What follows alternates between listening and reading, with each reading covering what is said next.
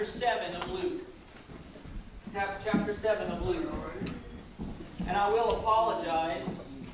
I don't mean to make this into a Catholic Mass, but I accidentally allowed you guys to sit down too early. So if you would rise if you are able for the reading of God's Word this morning. We'll be diving and continuing on in our series in Luke.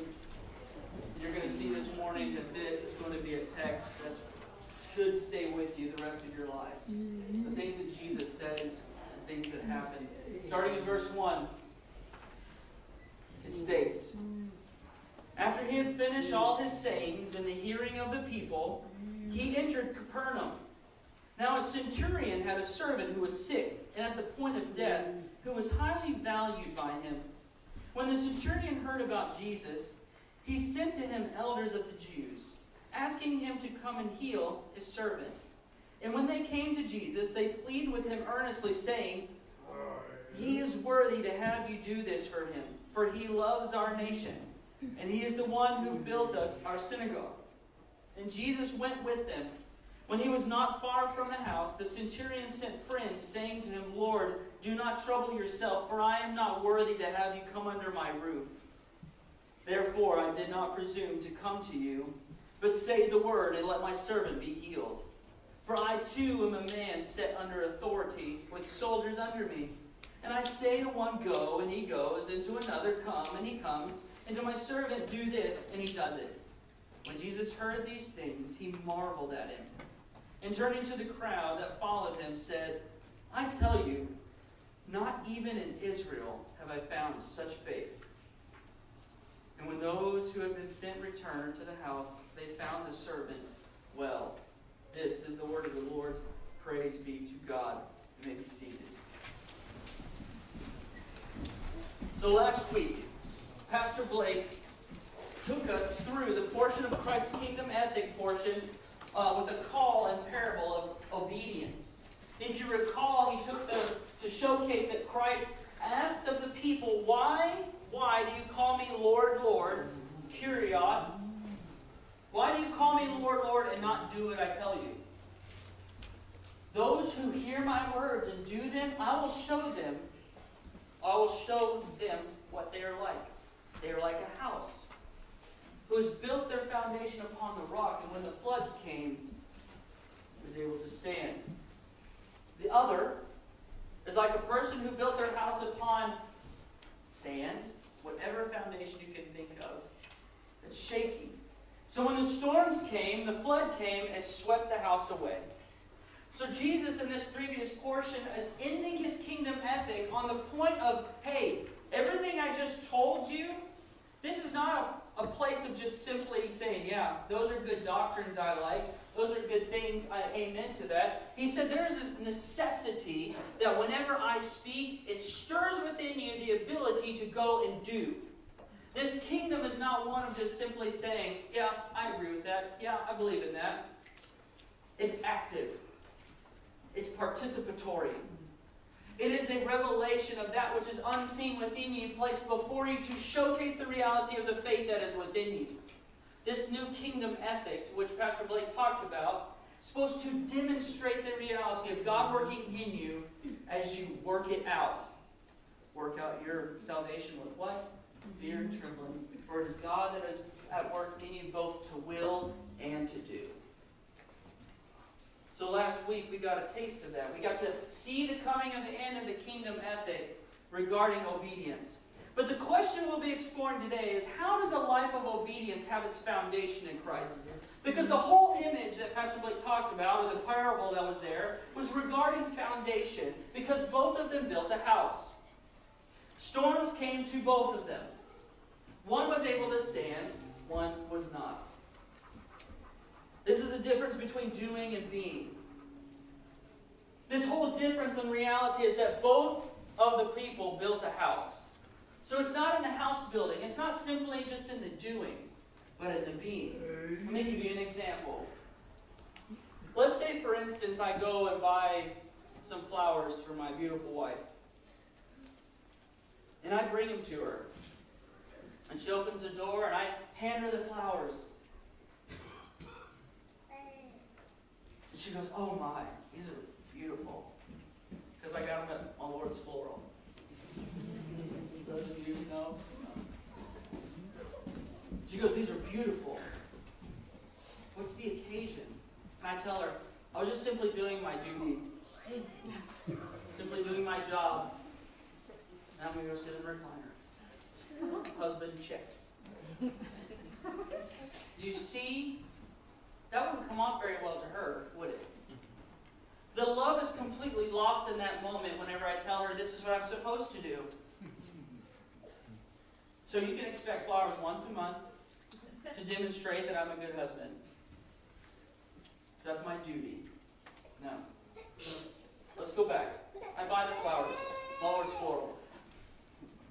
Product placement. And I go. And I hand them to her. She says, oh, they're beautiful. What's the occasion? And I said, just because. Just because I love you. Just because you deserve it. Just because you're worthy of it. I was thinking about you. I was considering you. You were on my mind and on my heart, so I did this thing. Brownie. The parable that we heard last week is not about the doing, because both of them built a house. It's all about being.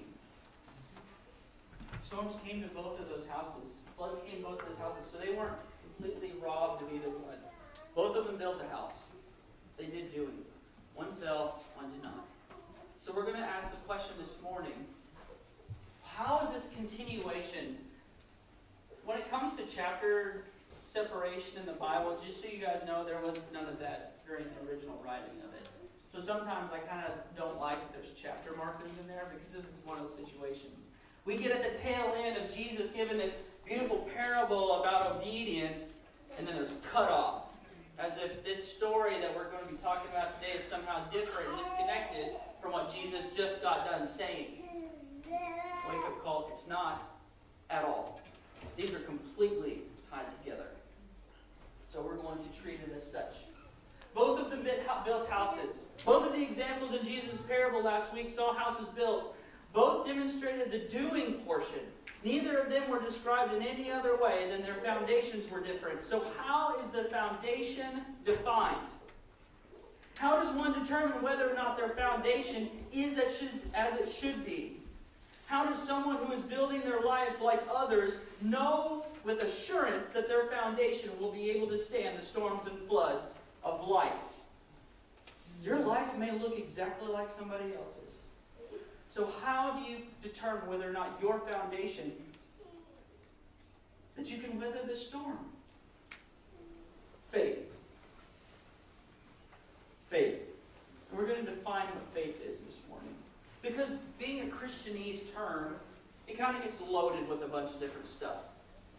If you have enough of it, you can do this. Or if you have a little of it, you can do this.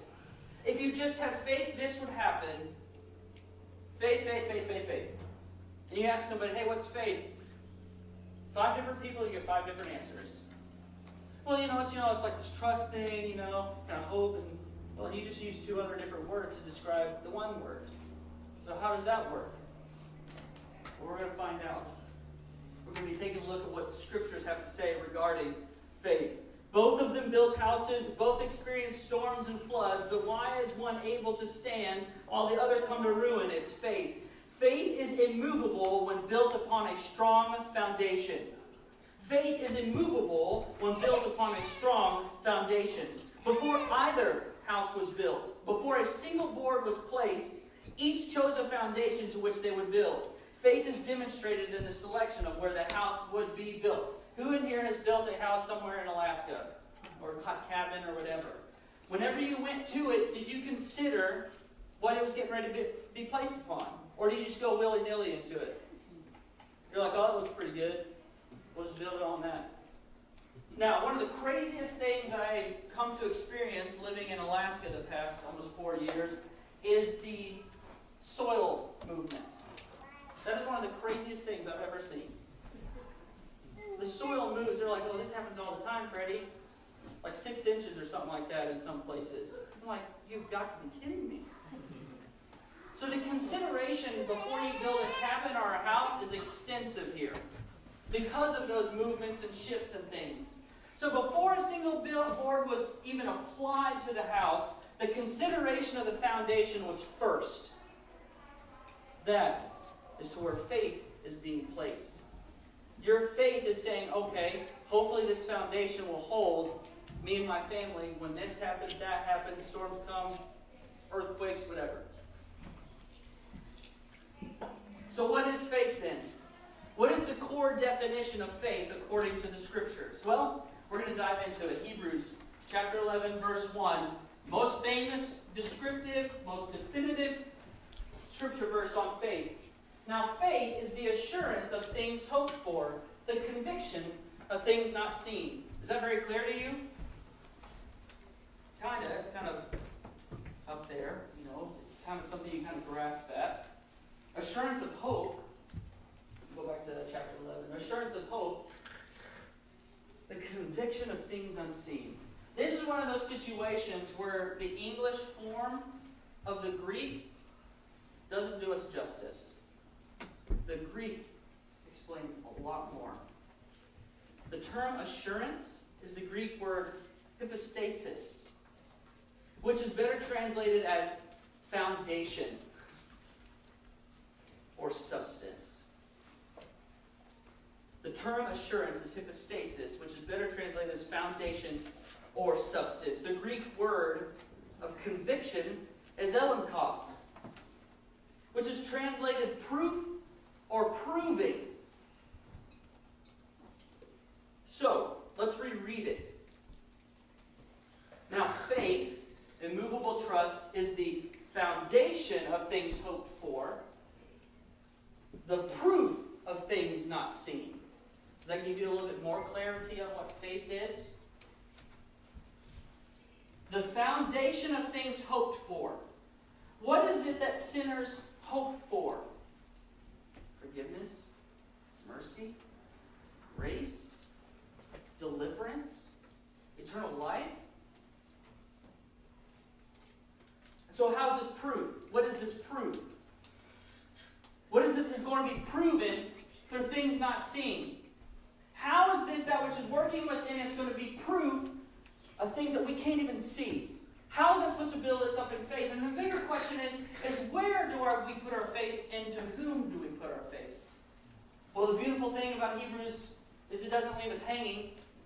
After giving a long list of the Hall of Faith, which I highly recommend spending time to study, this is the culmination of it in Hebrews chapter 12, verses 1 and 2.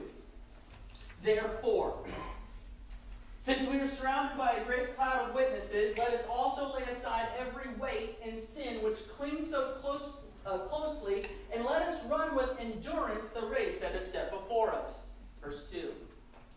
Looking to Jesus, who is what? The founder and perfecter of our faith, who for joy that was set before him endured the cross, despising the shame, and is seated at the right hand of the throne of God.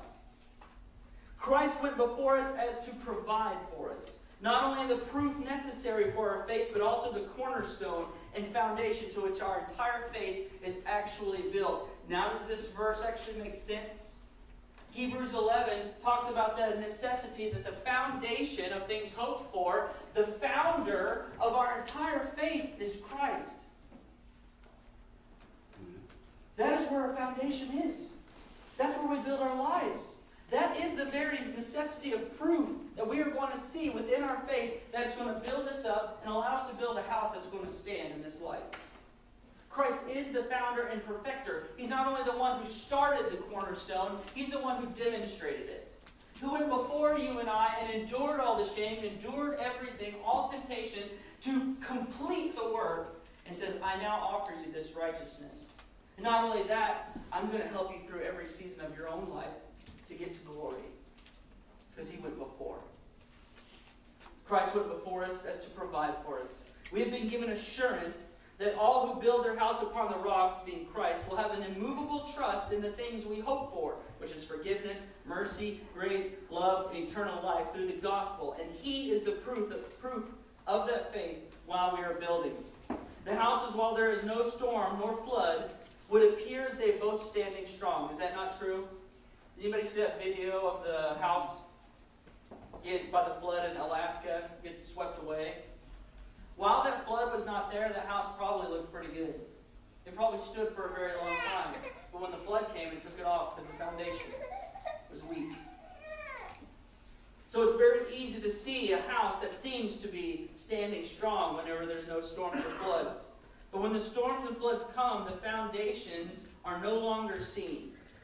Only the effects upon the houses are observed. Therefore, the proof of our faith in Christ is made assured by the ability to stand in the midst of storms and floods. Today, the centurion will seek proof of the foundation he chose to build his faith upon. So before we dive into our text, I want to explain what this text is not. I want to explain what this text is not before we go into what it actually is. This is not a formula for faith. This is not something you can turn to and be like, oh, if I just simply do it the way that this centurion does it, then I can get God to do what I want him to do. Or if I just demonstrate this particular thing, or have faith on a particular level, or do this or that or the other, then God is going to do what I want him to do.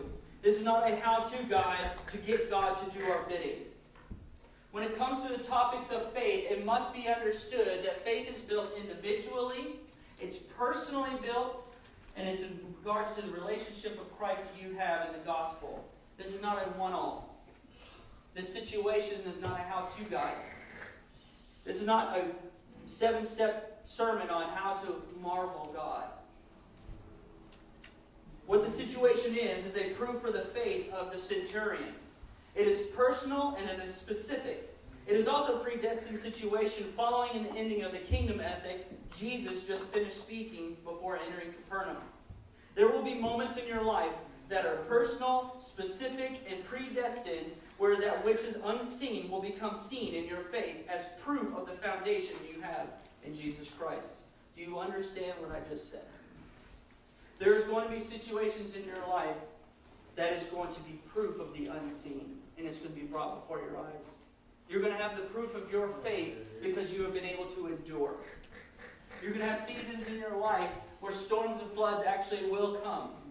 And the proof of your faith is actually going to be found in your ability to continue standing regardless of it. Taking that which is unseen, faith, and placed before you to be seen as proof. The fact that you stand in the midst of the storms is proof that the foundation is strong. In this moment, the centurion is moved by faith to action. And his faith is established by the proof of that faith in Christ. Christ really is who he says he is. Jesus is the founder of the foundation and the perfecter of the building of faith to which we run the race of this life. That's Hebrews 12, 1 and 2. But this faith all begins with hearing. With hearing. So what does a faith built on a solid foundation look like? Number one, it is moved by repentance.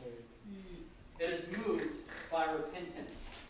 And we find this in verses 6 and 7 of Luke. We find this in 6 and 7. And Jesus went with him. And he was not far from the house, and the centurion sent friends, saying to him, Lord, do not trouble yourself, for I am not worthy to have you come under my roof. Therefore I did not presume to come to you, but say the word, and let my servant be healed. Now, I know what you may be thinking. Hey, Pastor Freddie, you're kind of going out of order. Didn't the action come first, and then repentance part? I have a question to ask. Had he even acted if he had not first believed what he heard about Jesus? That's verse 3. He heard about Jesus, therefore he sent. The action he takes, which we will see in a bit, was on the basis of what he heard about Jesus first. Faith comes by hearing, and hearing by what? Word of God. Word of God. He heard about it first. There would have been no action had he not first heard. There would be no action or even care or consideration for the servant had he not believed that Jesus could be exactly who he says he is. Claims to be, testifies to be. He's moved to repentance first. Because notice, as we're going to see in a moment, he sent, did he go himself? Did he go himself in all of his awesome armor and be like, look, you need to listen to me, I'm the centurion, you can do my bidding? Absolutely not. He sent elders, Jews, to go talk to Jesus. And this text right here, verses 6 and 7, demonstrate the reason why this was all done. He found himself unworthy to be even in front of Jesus. Now tell me a question, or tell me something. If a centurion, a Roman citizen, high regard, mind you, Romans at that time were in complete control over Israel, and a centurion had every right to have every authority he wanted to command Jesus to come to him. He could have stepped before Jesus all he wanted to. As a matter of fact, the Jews during that time, and we'll discuss it in a moment, during the Midrash, they were forbidden from even touching a tool that a Roman had touched. There needed to be such a separation that they despised the Romans. And the Romans looked at the Jews and called them dogs, pigs, swine, whatever else you want to call them. They did not like each other. And Roman saw himself as very, very high of himself. We see this in Pontius Pilate and Herod and everybody else in the New Testament. So he had every reason to just go to Jesus himself, because he could have been puffed up.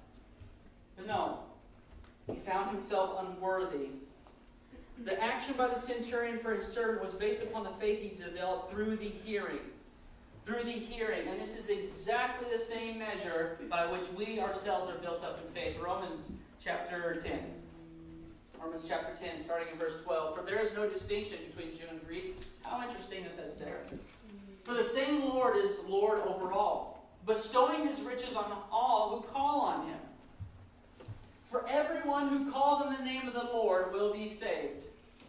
How then will they call on him on whom they have not believed? And how are they to believe in him whom they have never heard? And how are they to hear without someone preaching? It means heralding, peruso, Greek word peruso, preaching. And how are they to preach unless they are sent? As it is written, how beautiful are the feet of those who preach the good news.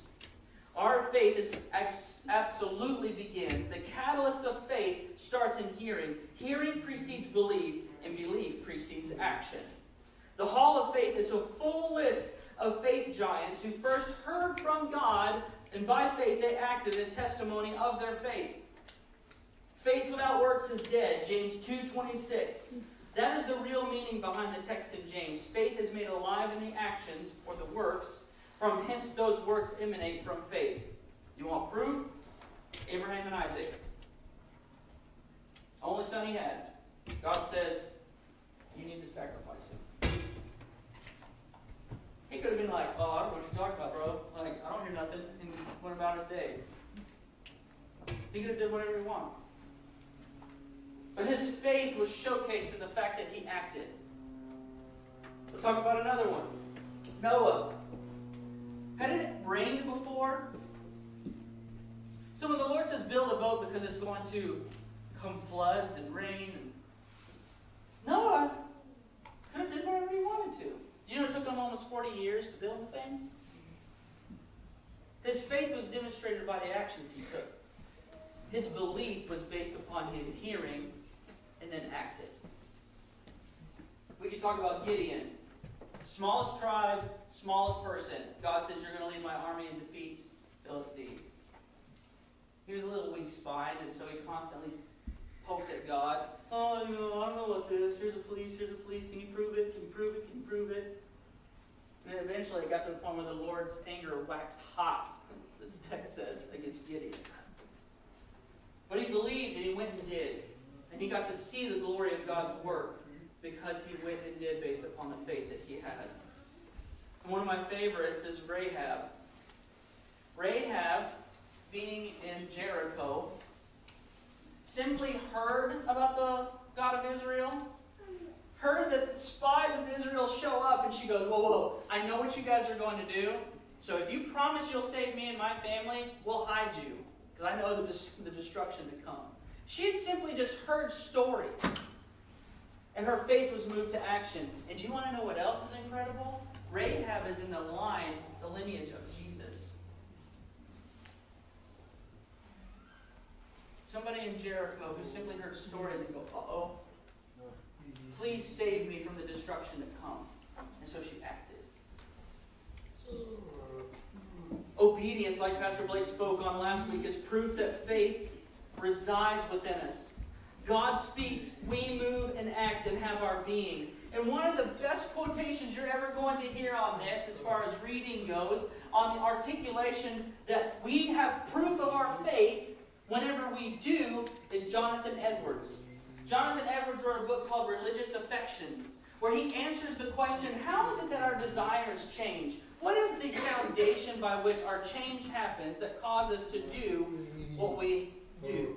To chase after righteousness, to chase after holiness. How does that work? What is the work within God that allows us to go and do? This is what he has to say. Nothing, end quote. Nothing is more manifest, in fact, than that the things of religion take hold of men's souls, no further than they affect them. There are multitudes that often hear the word of God, and therein hear of those things that are infinitely great and important, and that most nearly concern them, and all that is heard seems to be wholly ineffectual upon them, and to make no alteration in their disposition or behavior, and the reason is they are not affected with what they hear. There are many that often hear of the glorious perfections of God, His almighty power and boundless wisdom, His infinite majesty, and that holiness of God by which He is of purer eyes than to behold evil, and cannot look on iniquity, and the heavens are not pure in His sight, and of God's infinite goodness and mercy, and hear of the great works of God's wisdom, power, and goodness, wherein there appear the admirable manifestations of these perfections. They hear particularly of the unspeakable love of God in Christ, and of the things that Christ has done and suffered, and of the great things of another world, of eternal misery in bearing the fierceness and wrath of the Almighty God, and of endless blessedness and glory in the presence of God, and the enjoyment of His dear love. They also hear of peremptory commands of God, and His gracious counsels and warnings, the sweet invitations of the gospel. I say, they often hear these things, and yet remain as they were before, with no sensible alteration in them, either in heart or practice, because they are not affected with what they hear, and ever will be so till they are affected. I am bold to assert that there never was any considerable change wrought in the mind or conversation of any person by anything of a religious nature that ever he heard, read, or saw that had not his affections moved, end quote. He realizes that there's a dichotomy on these things. That you could simply preach the wonderful good news, the eternal glories of God, the works of Christ, and there's two responses. People who are completely moved by it, affected by it, their change is imminent. They go and confess their sins, and they repent, and they turn from their wicked ways. They realize the need for God, of His mercy and grace, and go to Christ. And there are those who could simply hear it and be like, oh, well, I guess I need to read my Bible more. I think that's what the message is. Or I just need to go do, good things, and that'll prove myself. Or they're not affected at all. They're like, oh yeah, that's pretty cool. Or they're like, man, this is all fairy tale. So Jonathan Edwards asked the question, how is that? How is that possible? Faith is given by the Spirit. Because what is being delivered to you in the Word of God is spiritual things. We're going to see this, as a matter of fact. The centurion was moved by what he heard about Jesus. His affections had become so inclined to what he heard about Christ that his actions were taken out of the necessity of the evidence of his faith. The change of the affections in our being and in our person is not one of convincing thought, but by the power of God and the work of the Holy Spirit. 1 Corinthians chapter 2 points to this. 1 Corinthians chapter 2, starting in verse 1. Oh man, so good. And when I came to you, brothers, this being Paul, talking to the church at Corinth, do not And when I came to you, brothers, did not come proclaiming to you the testimony of God with lofty speech or wisdom. Now that particular Greek word meaning here means one of convincing thought. It's the Greek word sophos, where we get the idea of somebody being a sage or sophisticated. He didn't come to try to convince. Continuing on. For I decided to know nothing among you except Jesus Christ and Him crucified. And I was with you in weakness and in fear and with much trembling. Wonderful book by Soren Kierkegaard, by the way. And my speech and my message were not in plausible words of wisdom, sophos, but in demonstration of the Spirit and of power. So that your faith, oh, here we go, now we're talking, might not rest in the wisdom of men, but in the power of God.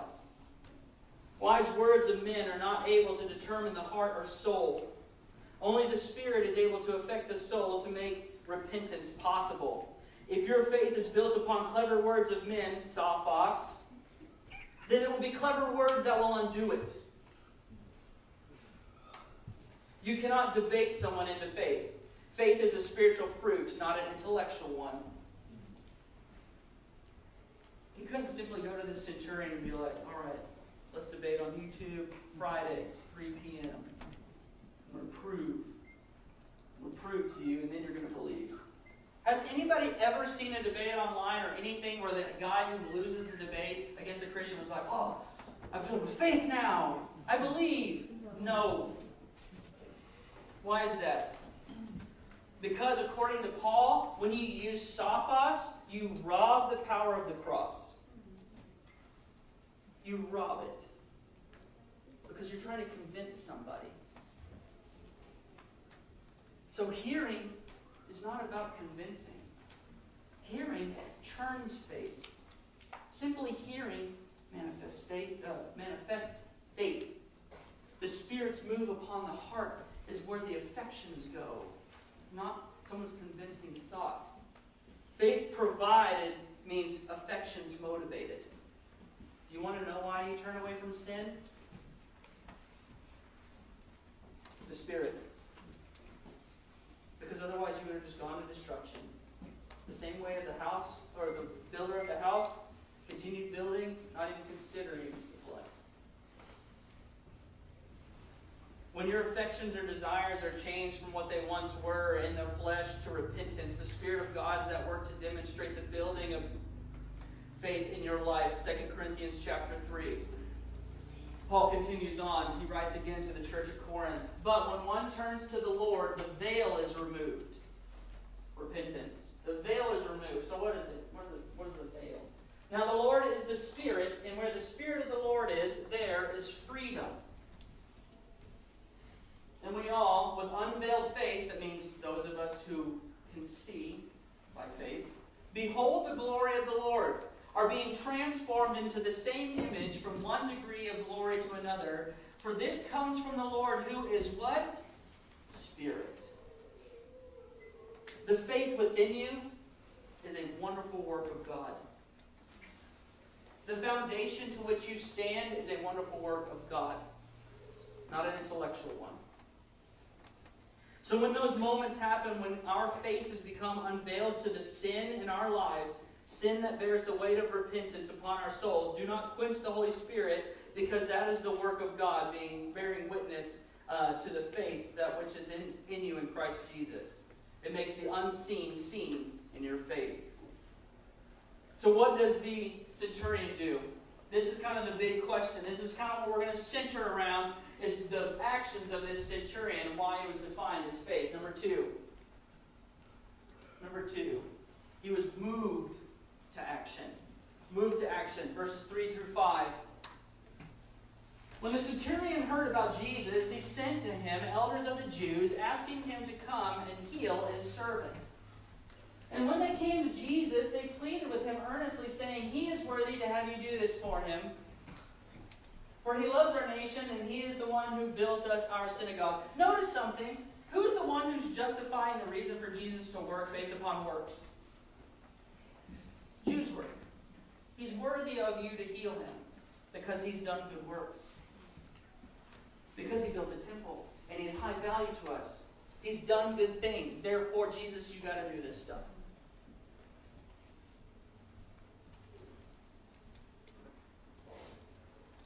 They're trying to justify why Jesus needed to do something. As if to give an appeal of some merit for faith. It's not faith at all. You step up to Jesus and be like, you know what? I've been a good person. I tithed this week. I prayed 7 times. You know, I read my Bible all year. So do me a solid. Get me out of this financial situation. Or fix my marriage because I earned it. That is not what the situation is here. The centurion had done nothing but harsh things. The centurion is not the one who has deserved anything. Roman centurion killed multiple Jews. Oppressed the people. Probably done some wicked things in his life. Now we see the change from faith to action in faith. The centurion's action for the sake of our servant was not only an action of faith, but an action for faith. Faith motivated the action of the centurion, but it was not for faith that will be built up in him when his faith will become sight. I think I read that wrong. Faith motivated the action of the centurion, but it was for faith that he will be built up within him when his faith will become sight. The reward of faith is proof of that faith, which produces in us hope and trust in our faith. I know I said faith a million times, but I'm trying to get this through to you, that whenever you step out in action in faith and God responds and you're able to see, as a veiled face has been unveiled, to see the glories of God, you are completely built up in faith all the more. Whenever something happens and you pray and go, Lord, I need your help on this, or could you heal this person, and it happens, what happens to you? You're like, oh man, this prayer stuff actually works. Or maybe things don't go the way that you thought they would at first. Maybe some storms come your way, and you're like, man, I hate storms. I was going a particular direction, and a storm came, and now I'm way over here. But oh, will God reveal to you the glories of His wonderful work in your life by the steering of the ship. You won't be able to see it at first. But when you can look back and see the glory of God, oh, your faith will be built up.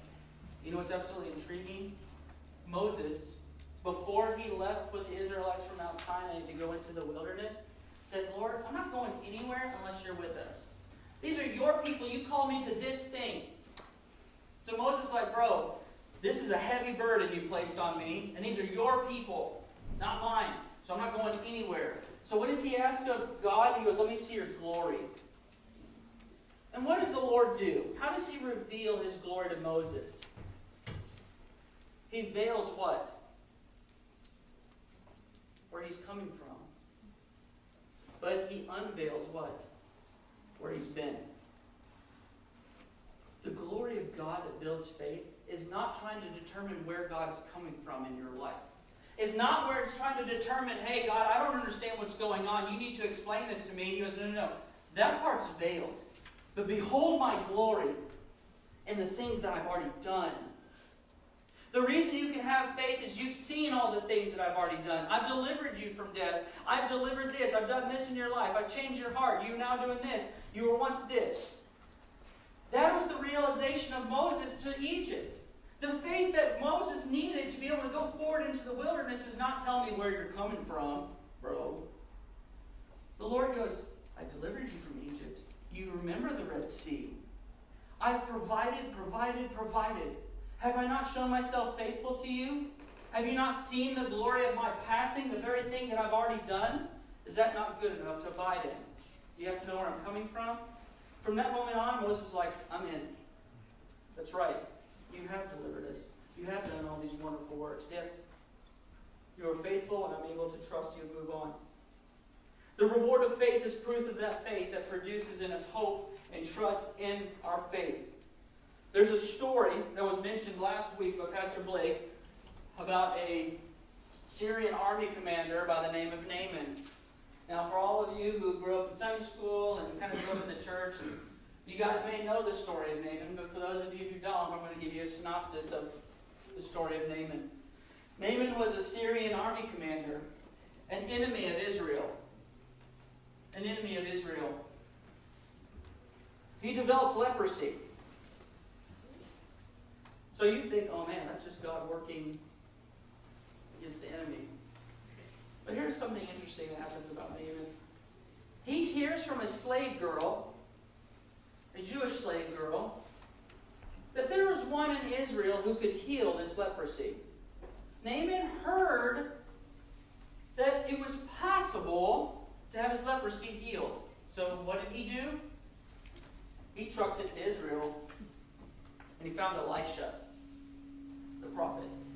He said, I heard about you having the ability to heal leprosy. Can you do that? And Elisha gives him instructions on what to do. And what does Naaman do at first? I'm not doing that. The rivers where I come from are so much better. Why can't I just go dip in that? I thought you were just going to... And I love that text because it says, I thought you would just wave your hand and I would be healed. So Naaman came with expectation on how this thing was going to happen. And then he got frustrated when it didn't happen. Instead, he went and listened. He was like, after grumbling some, oh my gosh, man, this is the worst. He abided. He went and did as Elisha told him, the Lord told him to do. And guess what happened to him? Can anybody tell me? His leprosy went away. How about that? And there's something absolutely intriguing about what he says afterwards. He believed in what he heard and went and did. And that reward in that doing in faith produced this in him. Listen to what he says. 2 Kings chapter 5, verse 15. Then he returned to the man of God, Elisha. This is named returning to the man of God. He and all his company, and he stood before him and said, Behold, I know Yadab. The Hebrew word Yadab, we've talked about it before. That there is no God in all the earth but in Israel. So accept now a present from your what? Your servant. He was the oppressor. He was the commander of the Syrian army. Do you want to know what else is very interesting about this story and how it connects with our text today? No one in Israel was healed from leprosy. Only Naaman. He confessed his faith after he abided by it. It was proof that solidified so that way he knew beyond a shadow of a doubt that the God of Israel is the only God. Because he would abide. The commander, centurion, heard about healing, hearing, and inquires about the healing, the same way as Naaman did, received healing for his servant, proof, and became established in his faith through confession. How intriguing that the Lord himself chose to use a situation in Israel just like Naaman's situation. Commander of the army, in the army, heard about it, acted on it, was able to see the effect of it in confession. And did I mention that he was the only one healed in the land of Israel from leprosy? It kind of makes sense when Jesus says in verse 9, which we'll get to in a moment. Seems rather convenient that today's text is about an enemy military leader hearing about Jesus, inquires about healing, receives confirmation of faith, and Jesus stated that there is no faith like this in all of Israel. Do you see what Jesus was getting at? That within Israel there wasn't faith like that. There wasn't trust like that. That simply upon hearing, belief happened. They needed proof, and we're going to see that as we go through Luke. You're going to see it over and over again. Prove that. Prove it. Prove it. Prove it. Prove it. Prove that as you say you are. And when he does, they're like, that's the works of the devil. Of course there wasn't faith in Israel like that. The centurion just simply heard about it. Rahab simply heard about it. Naaman simply heard about it. And they believed. And they acted. 1 Peter 3:9. Those trials, there are going to be trials in your life that will provide proof of faith, that will be the valuable treasure that you carry in this life that cannot be taken from you. 1 Peter chapter 1, verses 3 through 9. Blessed be the God and Father of our Lord Jesus Christ. According to his great mercy, he has caused us to be born again to a living hope through the resurrection of Jesus Christ from the dead, to an inheritance that is imperishable, undefiled, and unfading, kept in heaven for you, who by God's power are being guarded through faith for a salvation ready to be revealed in the last time. In this you rejoice, though now you a little while, if necessary, you have been grieved by various trials. These are the storms and floods. So that the tested genuineness of your faith, more precious than gold, that perishes though it is tested by fire, may be found to result in praise and glory and honor at the revelation of Jesus Christ. Though you have not seen him, you love him. Though you do not now see him, you believe in him and rejoice with joy that is inexpressible and filled with glory, obtaining the outcome of your faith, the salvation of your souls. Trials that happen in your life build on faith that will carry you through this life. I'm going to tell you a story. And what I mean by faith, when God moves in your life, I'm talking about real things that people can't take from you. This is a convincing thought situation. There was one time, while Freddie Allen was just born, I was currently working at night at a Pizza Hut. I was a supervisor there, delivered pizza. Loved that job. Man, that job was cake. It was a fun job to do. But at night, around 2 a.m., whenever we'd get off work, there was a bunch of leftover stuff from like voided orders of people and make mistakes, whatever. So there was a bunch of food left over. And against company policy, I know, sinner, I went and took the food to the homeless around the city of Springfield, Missouri. And I would just do this every night. I'd find individuals, or I'd go out to Commercial Street and hand it out. But there was this one night, I felt the Lord press upon me, hey, you need to go to this particular gas station off of National. And there's going to be a man there, his name's going to be Steve, and he's going to be wearing a green coat. You need to give the pasta to that guy. I was like, this is crazy. That's very specific. I'm tired. It's 2 o'clock in the morning. I must be having a hallucination. So I'm like, well, I'll find out. So guess what I did? I went to that gas station on National. And guess what I saw in the parking lot? A guy with a green jacket on. I'm like, no way. No way! So I went up to the guy and handed him his pasta. He goes, man, I've been out without food for 2 days. And I was just trying to find some way to get something to eat. And you just happened to come along. And I handed him this pasta. I was like, golly. I said, before I got in the car, I'm like, my mind's already blown because there was a guy in a green jacket. I stood there, I was like, by chance, what was your name? He goes, it's Steve. I'm like, oh my gosh. That's a moment of faith that no one can ever take from me. They might be able to argue into the ground some idea of the historicity of Jesus, that the resurrection didn't happen, this, that, and the other. And they may be sounding very convincing, but I tell you what, in that moment, there's nothing that cannot go away from me. That being built on a foundation of faith will carry me through, no matter what is being said. Even if AI is like, oh, aliens actually created God. You're all in a simulation. Nope. Bro, sorry. Steve was there. But that's not the only time it has happened. There's a story in Guatemala where we were out there on a missions trip and we were at a feeding center for the homeless there in Guatemala City. Really bad situation. And we went with this feeding center and they fed 75 people every single day. There's just a simple chicken soup thing and some tortillas. So we went to go help out. It was a super cool experience. Well, guess what happened? Over 150 people showed up. And there was like 15 of us, right? Like 15 of us there. That's 165 people. There was only enough food for 75. So you know what we did? We didn't know what else to do. We're like, we're just going to pray. Maybe this is like a feed the 5,000 situation. Let's pray and maybe this will happen. So we got together and prayed. We're like, Lord, carry this food through Because there's a lot of hungry people here. Let us see your glory in this situation. So we never lifted the lid of the pot. We just withdraw from it. We didn't check it. We didn't need proof. We're just like, we're going with this.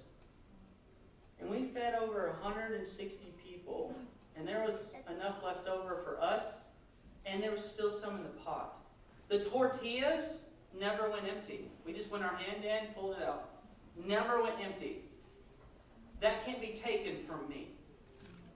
There are situations in your life where God's going to show His glory to you that can never be taken from you. That's going to be worth its weight in gold. It's valuable treasure that will carry you through until heaven. That is what the point is of 1 Peter 1 there. You're going to have a faith so solidified and so valuable that it's going to carry you through your salvation all the way to the end. Something that can't be taken from you. It seems, my apologies, I was about to ruin where I was going. 2 Corinthians chapter 4, 16 through 18. Wonderful charge to us. So we do not lose heart. Guess what? I'm not going to lose heart when something happens.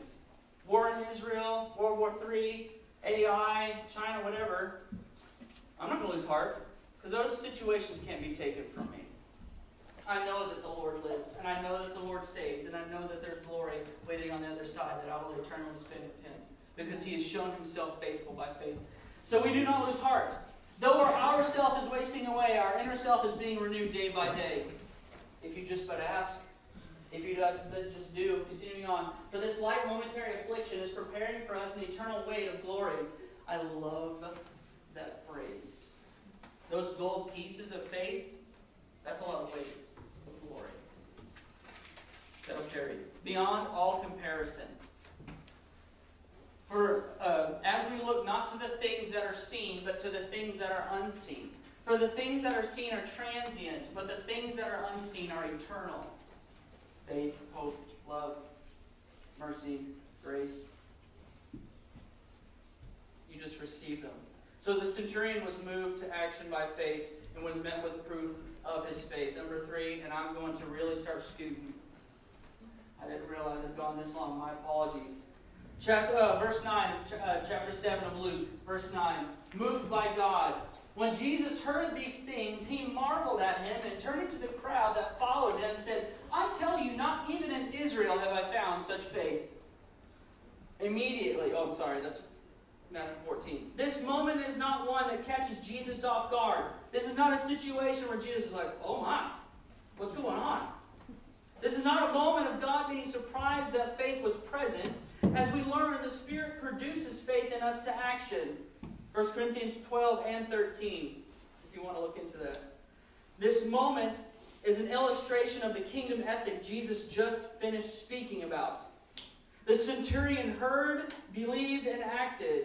Remember the phrase when Jesus said, why do you call me Lord, Lord, and do not do what I say? Everyone who comes to me hears my words and does them. I will show you what He is like. And what does Jesus do in the very next portion of text? He shows what a man was like. The centurion is supposed to be the bad guy in what was heard, and yet he was the one who hears, comes to Jesus, and acts.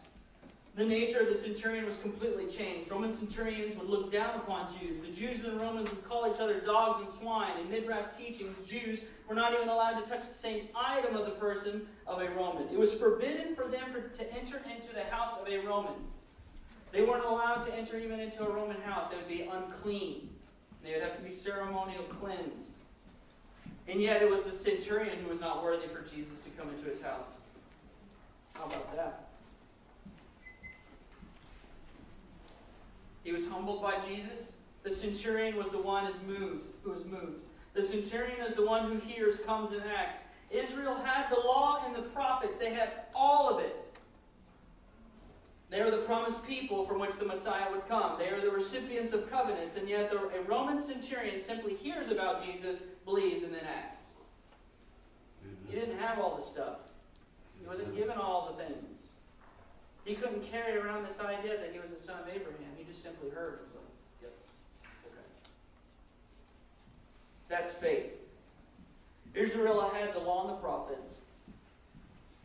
As we go through Luke, you will see how many times so many people in Israel needed proof to convince them of Jesus being the Messiah. A centurion simply hears and faith is built. Faith that moves God is simply faith that produces action simply by His Word. Tongue twister. Faith that moves God is simply faith that produces action simply by His Word. Why do you call me Lord, Lord, and I do not do what I say?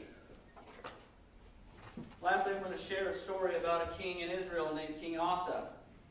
2 Chronicles 15 and 16. We'll go through it very quickly. It's very relevant.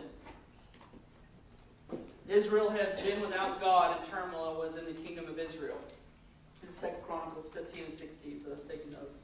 God calls Israel to turn to Him, and peace as well as protection would come upon them if they would but repent and abide. The king calls all of Judah to do that very thing, and they repent and abide. But when King Asa catches wind of an attack, he trusts not in the Lord, but in others.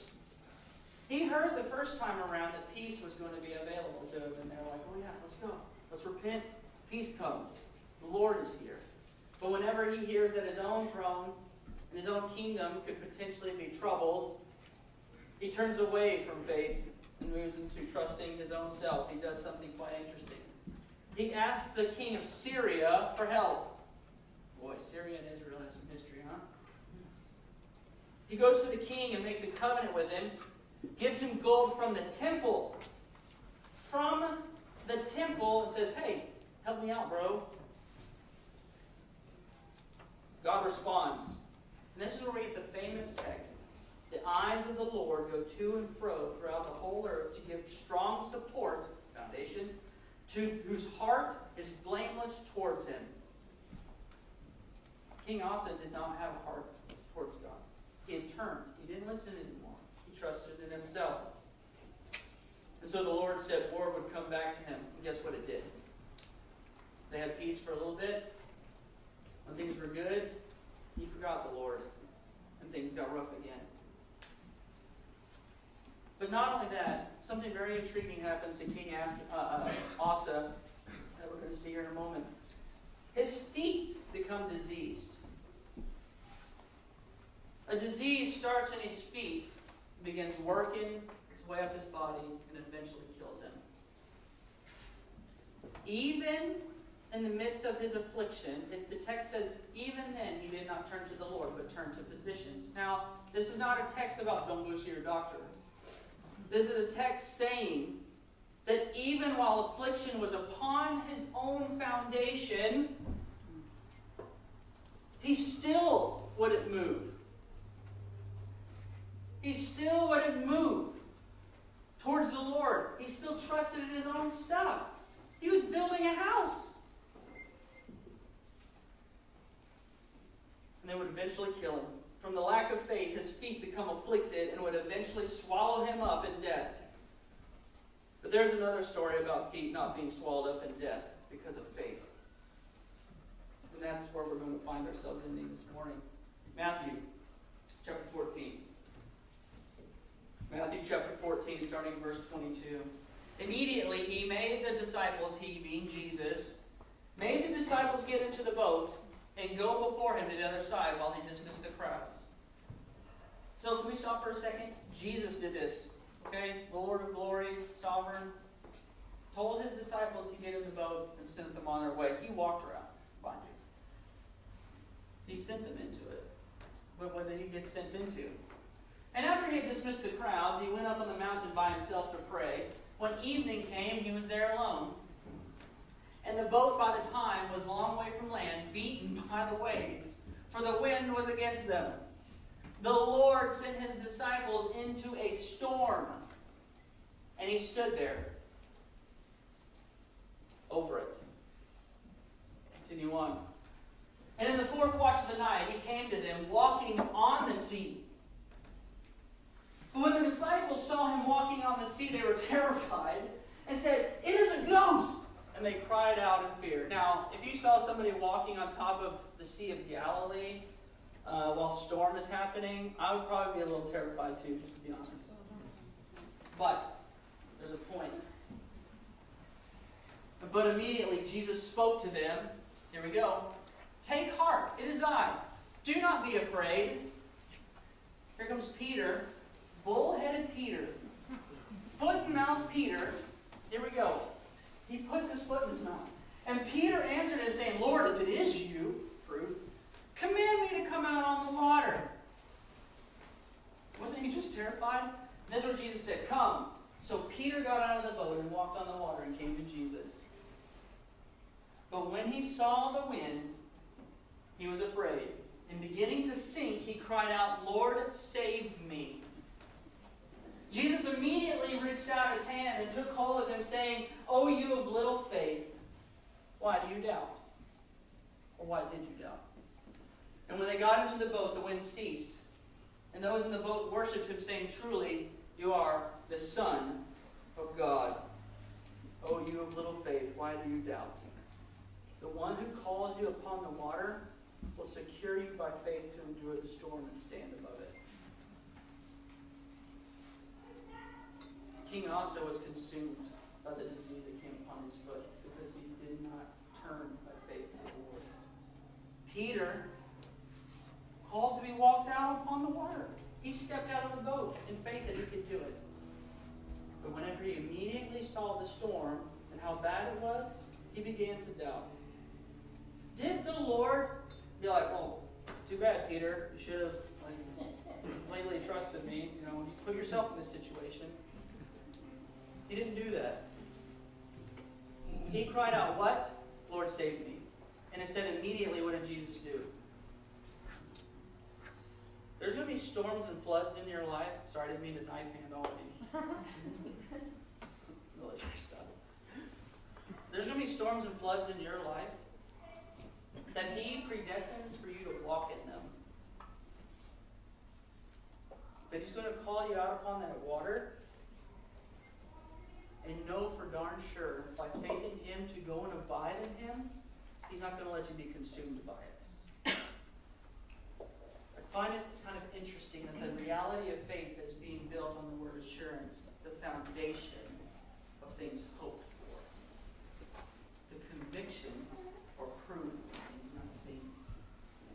Your ability to stand above the water during the storm is your proof that causes the assurance, that causes the foundation. Does that make sense? Faith is being built up in you to become stronger and stronger.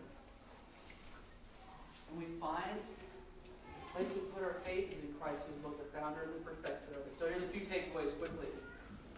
So how do I stand upon the waters in Christ? That's the question then, Freddie.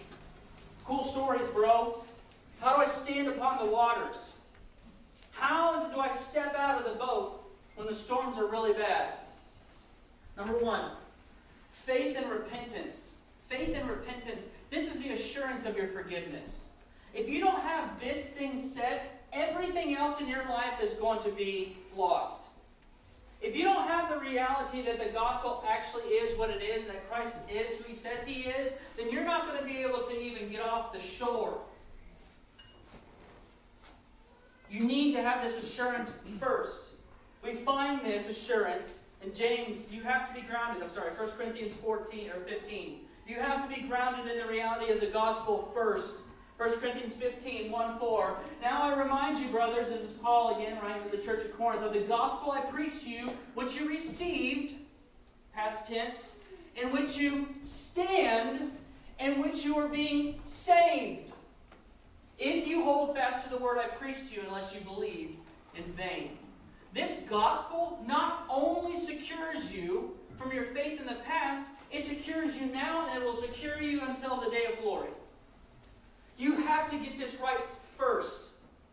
Otherwise, everything else is going to be hard for you. That this gospel really is what it is. That you do have grace and mercy and forgiveness in Him. And that you really are washed clean. And He does love you. And He calls you His own. You are adopted as sons and daughters. You have to get that right first before you can act.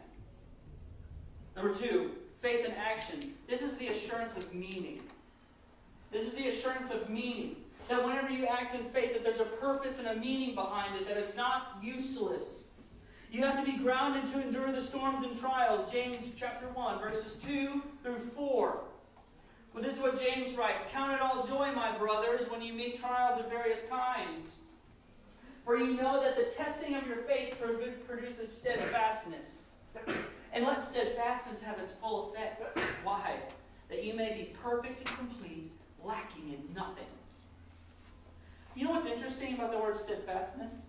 It's got the same root word as assurance. You know what the Greek word for steadfastness is? Hypomanes. What's the word for assurance? Hypostasis. That means abiding. Steadfast means abiding. It means to continue in. Trials produce steadfastness, hypomone, your ability to abide, in our faith of assurance, hypostasis. The more that you are pressed, the more that you are tried, the more that your faith is actually tested, the stronger and stronger it becomes. So that way you know when something comes your way, you can hit it head on. You can run the race because you know the Lord's got you. So the next time you're called into a storm, you're like, it's good. I'm going to be able to see His glory in the midst of this. The more proof in the testing of our faith, the more immovable we become in our foundation. Number 3, faith moved by God. Faith moved by God. This is the assurance of purpose. That it's not willy-nilly that the storms come. That God is caught off guard when troubles come your way or trials come your way. That He isn't like, oh man, there's some rough stuff going on down there. The AI is getting out of hand. Wish I could do something about that. This war in Israel is getting out of hand. Wish I could do something about that. You have to be grounded in the reality that God is at work in you, and that proof, and in that He's at work in you, so that it is proof for your faith, to build faith. This comes from Philippians chapter 2, starting in verse 12. Therefore, my beloved, as you have always obeyed, so now, not only as in my presence, but much more in my absence, work out your own salvation with fear and trembling. For it is God who works in you, both to what? To will and to work for His good pleasure. Not only is He at work in you to change your nature, to get you to get into the boat, but He is also at work in you as you ask to be called out into the storm. He's at work both to will and to do. So it doesn't mean it's robbed of its purpose. Because of the work of Christ, we are able to move and produce good work too. Since Christ has perfectly demonstrated the manner of our being, we need to cast anything aside that bears upon us so that we may run the race of this life in faith. Hebrews 12 again. Hebrews 12 again. We brought it around full circle. Therefore, since we are surrounded by so great a cloud of witnesses, let us also lay aside every weight and sin which clings so closely, and let us run with endurance the race that is set before us. What boats have you been called to? What storms have you been called to? Where is it you're supposed to look? Looking to Jesus, the founder and perfecter of our faith, who for the joy that was set before Him endured the cross, despising the shame, and was seated at the right hand of the throne of God. So what bears upon you that prevents you from running this morning? What storms are you experiencing this morning where you've been called out of the boat? And the waves are kind of hard. The wind is kind of loud. Where do you place your faith this morning? What is your foundation? And do you have proof of gold that you can carry with you every day of your life? Because I guarantee you it's going to be that which carries you through and the storm you're going to get through. In closing, the words of our closing song this morning. You call me out upon the waters, the great unknown where feet may fail. And there I find you in the mystery. In oceans deep, my faith will stand. And I will call upon your name and keep my eyes above the waves when oceans rise. My soul will rest in your embrace, for I am yours and you are mine. Your grace abounds in deepest waters. Your sovereign hand will be my guide. Where feet may fail and fear surrounds me, you've never failed and you won't. Start now. So let us have full assurance of faith as Christ is the proof, the author, and the perfecter of our faith.